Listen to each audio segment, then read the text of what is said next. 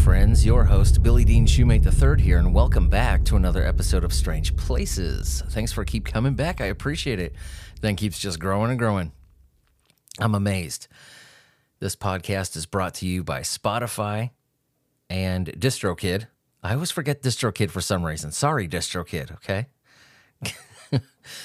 But as a disclaimer, okay, or preface, I should say, to this episode, I made it a point to, because, one of the strange places, what we do is, with our powers of reason, deduction, and common sense, one of the unique things about strange places is we not only talk about these weird occurrences and supernatural things in odd places and stuff like that. We don't only talk about these things. We, as I said, use our powers of deduction and common sense to arrive at verdicts. I think that's what makes Strange Places different. I think that's what makes it kind of special. With that said, I made it a point early on to stray away from things of a religious nature. Visitations from religious figures, supposed miracles, things of that nature. And I know I did an episode about the Shroud of Turin, but it was after that episode that I decided to not do things that are like that, of a religious nature. And I didn't receive any backlash from the Shroud of Turin episode. Matter of fact, I arrived at this decision because quite the opposite happened. You guys were so tolerant and so cool and so accepting of my religious beliefs, which if you listen to the Shroud of Turin episode, I made my religious beliefs very, very clear. You can tell, what my belief system is. So I thought that I would extend to you, the listeners, that same courtesy. And I wouldn't, going forward, tackle anything of a belief system nature. Strange Places is listened to in over 30 countries now. And those 30 countries encompass every religion that I could possibly think of. And yeah, it's just, I always thought it was just the right thing to do, the cool thing to do. However, there is so much that's being left out that I'm noticing. I think that it's a bit, how do I put this? It's a bit limiting to leave things like that out. Religious, as I said, religious artifacts, visitations by historical religious figures, supposed miracles, stuff like that, because there's more than enough of that kind of stuff to go around. So I'm arriving at a decision. I'm going to amend this a little bit. We're going to tackle that stuff, when it comes up every once in a while, whenever something like that happens and I feel the need to make an episode about it. But one thing we're going to omit is the verdict at the end. I do think it's very limiting, and that's the best word to describe it, really, to not talk about those kinds of things. How can you have a podcast called Strange Places or Paranormal or whatever, without talking about these things? Just affording you, like I said, the respect and the same kind of courtesy that you gave me. We're going to report on these things when we're going to talk about these religious-centric things when we do. We're just going to omit the verdict part. So I don't know if you judged this based on the title, but this is one of those very episodes. This has to deal with the possibility of reincarnation. It's a very, very interesting story. It centers around, as you could probably guess, 2 children. Now, losing a child is the most devastating tragedy that a parent could be called upon to endure. Many never recover from it, and understandably so. The emotional trauma often rends lives, marriages, families, completely destroys them, rips them apart. Now imagine losing 2 children in a single day to a willful act of malice. That is exactly what happened to John and Florence Pollock on the morning of May 5th, 1957. The Pollock's two daughters, Joanna, age 11, and Jacqueline, age 6, were walking to a church service that morning in the town of, I'm going to say this wrong, and I apologize if you're from this area, Hexham. Is that how you say that? Hexham? Hexham? It's in northeast England. With them was their friend Anthony, who was just 9 years old. As this trio made its way to the, towards the parish church, a car suddenly emerged from the mist, veered across the slippery road surface, and mounted the curb. The vehicle struck the children at a high speed, driving them into a wall that ran along the sidewalk. They never stood a chance, unfortunately. This terrible thing. Joanna and Jacqueline were killed on impact. Anthony died in the ambulance on the way to the hospital. Despite appearances, though, this was not an accident. Eyewitnesses told police that the driver had deliberately aimed her car at the children, gunned the engine, I can't talk today, and drove into them on purpose. It would later emerge that the woman was depressed and suicidal after losing her own children in a custody battle. That very morning, she'd imbibed a potentially lethal dose of aspirin and phenobarbital. She then got into her car, drove around town, intending to crash the vehicle into a wall and end her life. Instead, she snuffed out the lives of 3 innocent children. She would eventually end up confined to a psychiatric facility. Now, none of this, as you can imagine, was of any solace to John and Florence Pollock. The girls were gone, taken from them in the cruelest possible way. The loss left them broken, grief-stricken, devastated. So devastated, in fact, that John began to indulge in a delusion. He began to believe that his daughters would be returned to him. When Florence discovered that she was pregnant in early 1958, he confidently announced to the entire family that she would give birth to twin girls and that these children would be Joanna and Jacqueline returned to their family via reincarnation. This proclamation was not well received by Florence. The Pollocks, they were staunch Catholics. Reincarnation had, as you know, in the Catholic belief system, reincarnation has no place in that belief system. The issue would become the source of a lot of disagreement between those two. Furious fights ensued. For a time, the marriage teetered on the brink. However, Florence should not have concerned herself too much with her husband's, what she saw as misplaced beliefs.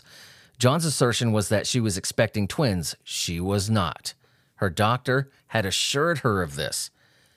Except, in a bizarre twist of fate, the doctor was wrong.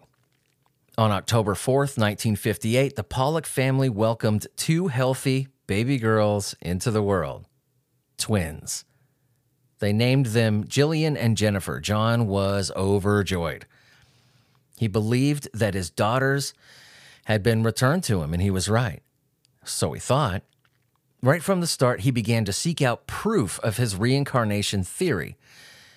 See, Jennifer, she had, what is this? What do my notes say? Oh, it was a birthmark, on her left hip. Jacqueline had a mark in that exact spot.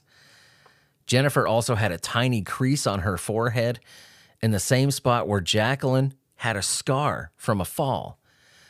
To John, this was validation of what he believed. To Florence, it was inconsequential. She remained unconvinced, although her skepticism would be frequently tested over the years that followed, to say the least. As the girls grew older, it became clear that Jillian was more mature than her sister Jennifer. Jillian had entered the world just 10 minutes before her sibling, but the age gap appeared to be far greater than that. Jillian was protective of Jennifer, almost like in a motherly way. Joanna had been the same way towards Jacqueline. Their parents also noticed other things about the girls, little things that gave even the doubtful Florence kind of a pause. They had similar eating habits to their deceased siblings. Jillian liked the foods Joanna had. Jennifer had similar preferences to Jacqueline. Despite being twins, they even had different body types. Joanna had been slender, Jacqueline a bit stockier. The twins seemed to mirror this exactly. It gets weirder. One day, shortly after the girls turned 2, they asked their parents for their old toys. Yeah. John and Florence were flummoxed. That's the perfect word for it. What toys were they talking about? Then John remembered that he'd boxed up toys belonging to Joanna and Jacqueline and stored them in the attic. Now he brought down the toy box and he was amazed at how his daughters divided the items between them. Jillian took the toys that had belonged to Joanna. Jennifer took the toys that belonged to Jacqueline. They even started calling the toys by the names that their deceased siblings had given them. Hey guys, you gotta check out this podcast I just found. Like, as soon as humanly possible. It's short, it's quirky, it's hilarious. It's the world's shortest podcast. I couldn't stop laughing and listening. Mike of the Mike's Opinion podcast started this side podcast, the world's shortest podcast, just for fun, and he has an absolute hit. Check out the world's shortest podcast on Apple Podcasts, Spotify, or anywhere you get your podcasts. Come on, give him some love, guys. By now, even the skeptic in Florence was starting to be tested. There would be plenty of other strange occurrences to make her wonder. See, Jacqueline had been learning to write at the time of her death and had a unique way of holding her pencil. She clenched it in her fist. Jennifer had the same habit. Weird. Joanna had enjoyed brushing people's hair, especially her father's. Jillian did the same thing. The girls, on top of all this, were absolutely terrified of cars. They would visibly flinch if they heard one revving up, even across the street. One time, their mother overheard them playing a macabre sort of game. Jennifer was laying on the floor with her head cradled in Jillian's lap. "I can see blood coming out of your eyes," Jillian told her. "The car got you." Another time, Jillian pointed to the mark on Jennifer's forehead and said, "That's where Jenny fell and hit her head on the bucket." Jennifer had never suffered such an injury, right? But Jacqueline had. Another incident occurred when John donned an old work smock to do some painting around the house. The item belonged to Florence. She'd previously used it when helping out in the family's grocery delivery business, but she hadn't worn it in years. It had been in storage since long before the twins were born. They would not have seen it before. However, the minute that Jillian saw her father in the smock, she asked, "Why are you wearing Mommy's coat?" I don't know why, but that one and the car got you thing just literally gave me chills. That's weird. Now, many of the incidents mentioned thus far could possibly be debunked by a devoted enough naysayer. However, where things got truly remarkable was when the Pollocks moved back to Hexham after 4 years living in Whitley Bay. The family had left their hometown in 1959, where Jillian and Jennifer were just 3 months old. They returned in 1963 when the girls were 4. They should have had no knowledge of the place, and yet were able to point out landmarks like the school Joanna and Jacqueline had attended, the church they'd gone to, and the playground that they used to love to play at.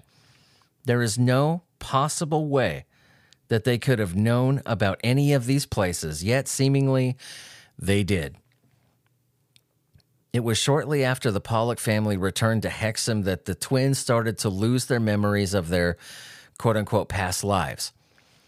By the time they reached the age of 7, these remembrances were lost altogether. They would grow up to be normal, well-adjusted children and adults. However, Jillian later recalled an experience that she had in 1981. She would have been 22 years old at the time. The vision that came to her was really lucid, she said, as though she were experiencing it firsthand. In it, she was a child again, playing in a sandpit in the garden of a suburban home. She was able to describe the house and garden in immaculate detail. It was a property that the family had once rented in Wickham back in the early 50s. Jillian had never lived there, of course, but Joanna had. According to her parents, the sandpit had been her favorite place to play. Many believers, or perhaps those who just want to believe, cite the case of the Pollock sisters as proof of reincarnation. But is it really? Might there not be some rational explanation? I'm not, like I said, again, we're not going to go into verdicts or anything. I'm just going to present, like we normally do, and leave it at that when it comes to belief and religious stuff like that. Yeah, a lot of you might think that I'm wimping out by doing this, but really I don't see it that way. I'm not here to stomp on anybody's belief system and deliver a verdict to stuff like that. I'm just not. That's why I strayed away from it after the Shroud of Turin episode. But I think we can do it in a proper way. You know what I mean? I think this is the right way to do it. And leaving this stuff out would just be, it just seems silly to me. There's some, the miracle of the sun, the miracle at Fatima, the multiple sightings of the Virgin Mother. There's just so much stuff. Our Lady of Guadalupe, that's one of my favorite stories. Whether I believe in them or not, I'll keep that to myself. But they're worth talking about. So anyway, where were we? See, this is weird, okay? It's difficult to even start, with what the skeptics think. They justifiably point to the fact that Jillian and Jennifer were born just 18 months after the deaths of their siblings, right? At a time when grief still hung heavily over the household. Joanna and Jacqueline would undoubtedly have been discussed both by their parents and by the girls' 4 male siblings, which I didn't mention all of them earlier. Skeptics say they were likely exposed to a lot of the backstory this way. A slightly more abstract theory is that the twins might have absorbed some of their foreknowledge from their parents. Their mother was pregnant with them at a time when she was still seriously mourning the deaths of their siblings. Emotions like grief do produce hormonal changes in the body, specifically an increase in the stress hormone cortisol. Studies suggest that this can cause childhood problems, such as unwarranted and irrational fears. Then there's John Pollock and his belief in reincarnation. His infant daughters would undoubtedly have picked up on this dizzyingly emotional mix of joy, fear, sorrow. It would be surprising if they were not impacted in some way. For example, their dread of cars might have come from their parents' own feelings about automobiles, having lost their daughters in such tragic circumstances. Keep in mind, these are not my opinions I'm giving you. I'm just presenting it. This is what skeptics say. Such emotions are easily transferred to an impressionable child, they say. But this does not and cannot explain other aspects of the case. Specifically, it falls short of explaining the very precise details that Jillian and Jennifer recalled about their dead siblings' lives. That remains a mystery. In his book, Children Who Remember Previous Lives of... it's quite a wordy title. Even I messed it up.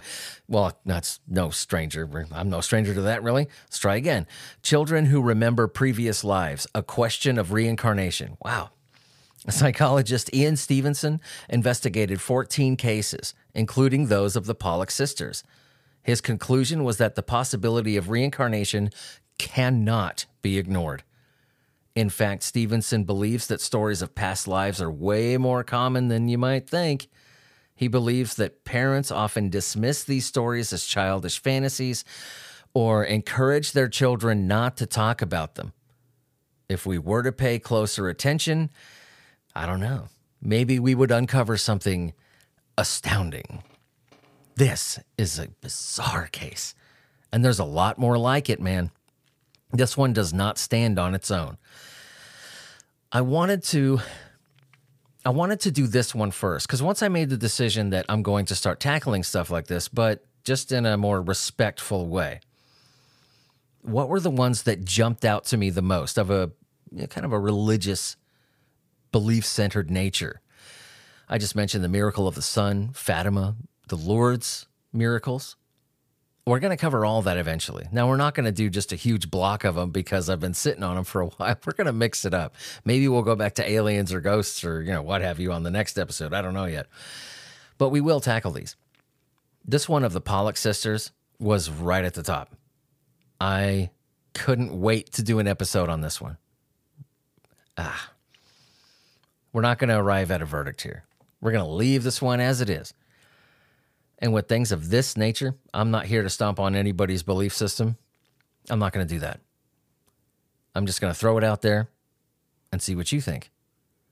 So naturally, these episodes with this kind of stuff are going to be a little bit shorter than normal because we're not going to go into this hunting for evidence and discussion. I could fluff this thing all day long, and we could hit our we're usually my goal is about 30 minutes for this show. 30, 35, 40 at the most. But I'm not good at that. And I don't believe in wasting your time. I don't mind wasting mine. I get paid doing this.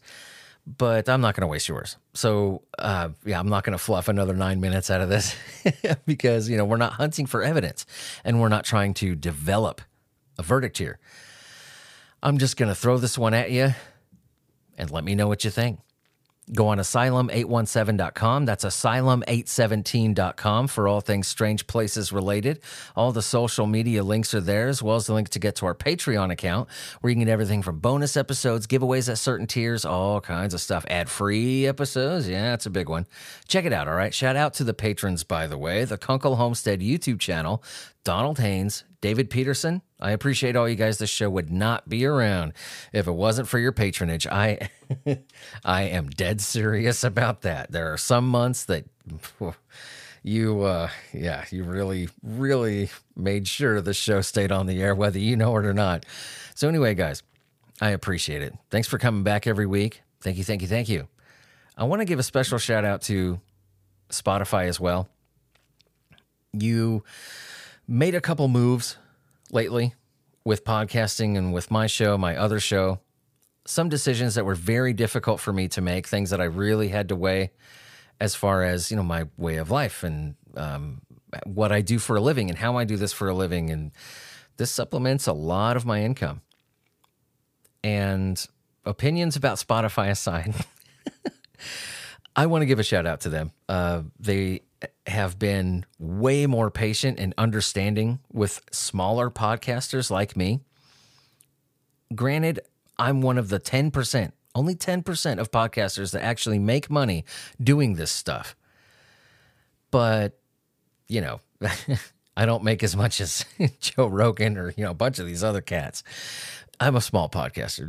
That's just how it is. And they gave me the same floor time. They listen to me just as much as they do any other creator. So I know you guys are listening to this because as per a couple of the decisions that we're making, you have to, I guess, evaluate a couple of shows. So you don't have to wear any chapstick. I'm going to kiss the ass. No, I'm just kidding. You guys have been great. Thank you, Spotify, for helping this thing go as well. Anyway, guys, I will catch you later, all right? Will we ever run out of strange places to talk about? I don't think so. Because every town has a strange place, and maybe one day we'll visit yours.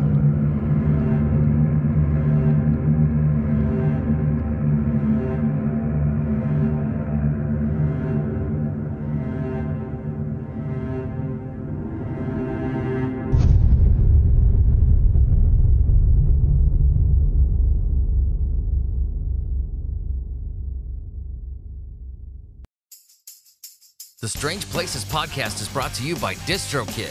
DistroKid is a music label for truly independent artists. They will distribute and share your music on every streaming platform the internet has to offer. And the best part is that you keep all of your royalties. In fact, DistroKid has made history, marking the first time that an artist on the charts made 100% of their earnings. This is the music industry's worst nightmare, giving indie artists complete control over their art. For only $20 a year, you can upload unlimited music, and with the split feature, you can split a percentage of the earnings to your bandmates. If you click the affiliate link in this episode's description, you get 7% off the first year. But did I mention that after that, it's only $20 a freaking year? I've been a musician for a long time. My music is heard all over the world, and yours should be too. Click the link in this episode's description to not only support Strange Places, but put control of your own music back into your hands. No contracts, no hidden clauses, no lovely coin men and their lovely, lovely suits. Thanks to DistroKid for being a sponsor and giving this old dog an audience.